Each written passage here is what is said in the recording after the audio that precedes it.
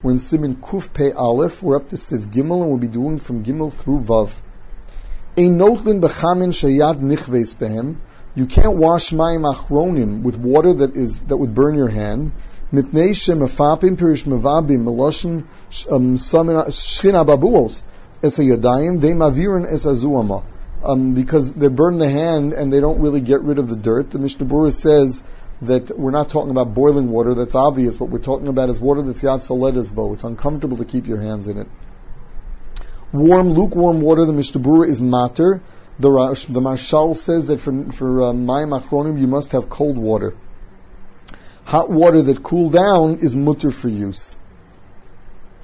Siv Daled. Ein sarach little ella ad perek sheni shala etzbos. One only has to wash to the second joint of the fingers. The reason being that when you eat, you don't get the rest of your hand filthy. If you know that you did, then you would have to wash that. The Bir Halacha brings down that the gra is cholek, and he says that this is the same machlokas as in Netilas Mayim Rishonim. The same way there was a day that you only have to wash your fingers, and we're machmer to wash the whole hands. Similarly, it's the same thing here. So according to the Gra, Lamaisa, you'll have to actually wash your whole hand for mayim achronim, and not just your fingers. The Mishnah Berurah Bechlal doesn't like this idea that people just wash their fingertips. That Bechlal is not a kiyum of mayim achronim according to anybody. Siv Hey. So shiyashpil rasha yetzba'osov kadei shetered hazuama. When you wash, you have to hold your hands down. Wash mayim achronim, so the dirt should come off.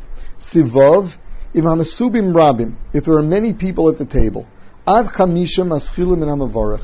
If you have only 5 people and no more, then the first person to wash is he who is going to bench. Vimem yoser. If there are more than that, maschilin min hakotten. You start from the smallest one. V'notlin derech yeshivosan. And then you wash in order of the way people are sitting.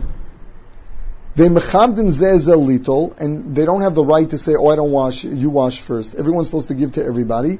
Ad shemagin lachamisha achronim, till you get to the 5 last ones. V'kivin shelo nisharu ela chamisha shelo natlu maschilim min hamavarach. And after you're left with 5, at that point you give the mavarach, and this way he'll be able to prepare himself for benching. Even though bisman hazeh we say our own benching, but since he's saying it out loud, he has to prepare. He has to prepare the benching itself. The cotton here that you start from is referring to the person sitting all the way at the edge of the table, where we would assume that the youngest one or the least respected of the entire group is sitting.